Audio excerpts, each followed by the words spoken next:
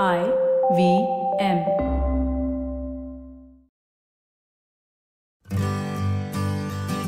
Hi, I'm Utsav, a behavior researcher by training and a slow traveler by passion. Postcards from Nowhere is a travel podcast where I condense a decade of travel experiences and explore not just the where, but also the why and how to travel. My stories emerged from slow traveling the less explored parts of the world: Bosnia and Herzegovina, Armenia, Uzbekistan, and even China.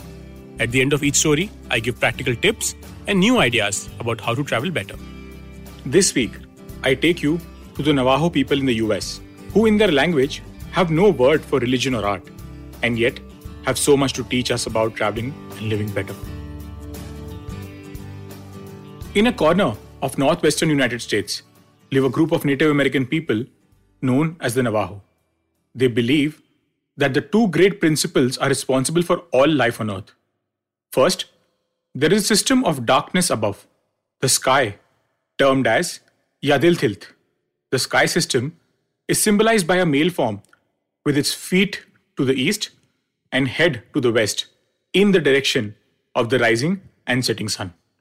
The second system is Nohostzan, ground or earth, symbolized by the female form oriented from west to east, directly opposed to Yadilthilt. Landforms, flora and fauna occupy the space between earth and sky systems. All change occurs owing to the dynamic between the male-like and female-like principles. Both these principles have unique qualities. For example, there is a contrast between powerful late summer thunderstorms or male rain and gentler showers or female rain in the spring and fall seasons. Male rain, accompanied by strong winds and intense lightning, erodes soil and causes flash floods. Female rain moistens parched soil and nurtures plant growth, which protects against soil erosion and provides a source of food. In a culture so deep-rooted in nature, it's no surprise that there is no word for religion nor for art. The only word that could be used to describe both is Hozho, a word that defines the essence of Navajo philosophy. It encompasses beauty, order, harmony, and expresses the idea of striving for balance. Each aspect of Navajo life, secular and spiritual, is related to Hozho. As humans, we straddle the border between health and sickness, good and evil, and happiness and sadness. According to the Navajo worldview, the purpose of life is to achieve balance in a continual cycle of gaining and retaining harmony. But what happens when this balance is out of order? The Navajo conduct a ceremony over several days, in which a medicine person called a singer arrives in the home of a patient with his or her family present. The patient is referred to as the one sung over and is conceived as someone who is in a state of spiritual imperfection. The Navajo way of viewing this state of deterioration is to regard it as normal, a condition that develops over time in every person. Restoring a person to a state of beauty requires that the singer make it incumbent upon the universe to recreate in the patient the conditions that signify coherence or harmony. So roughly put, the singer's intention is to make the one sung over beautiful again. One aspect of Navajo creativity that exemplifies Hozho is their basketry. Baskets are a necessary part of ceremonies that re-establish Hozho. If a weaver is lacking in Hozho, it reflects in her art. When one weaver was passing through a difficult period in her life, her baskets were crooked and uneven and did not reflect beauty. Only when the weaver regained balance in her personal life did her work become beautiful and balanced once more. In a world far away from the Navajo people, there exists a book titled Cosmic View. In a sequence of 39 drawings, it focuses on a young girl sitting on a collapsible lawn chair. She's holding a large white cat in her lap and seems bemused. In the next drawing, the scale of the representation has increased from 1:10 to 1:100.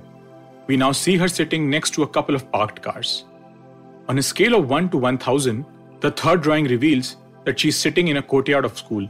The 23 drawings that follow this one carry us to increasingly greater heights above the girl until, at a scale of 1 to 10 to the power 26, her view is so intergalactic that it seems to be located in the realm of fantasy. The 27th drawing in the sequence of 39 returns us to the girl and her cat at the scale of 1:10. From here, we begin the journey in the other direction.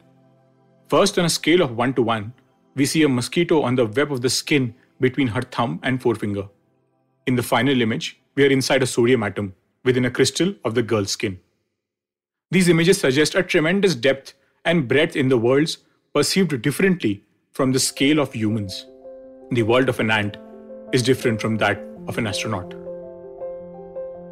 The scaling experiment brings to me a profound truth about travel. One needs to have a knowledge of both the extreme complexity of the local and the unbounded enormity of the grand overview. If one can appreciate both, the customary arrangements of space and time that constrained imagination become veils. They are no longer rigid walls. And if we think about it, the Navajo people are aware of this depth and breadth as well. Their entire philosophy shows an acute awareness of the local nature around them, and yet show a deep understanding of spiritual imbalances which exist in all of us.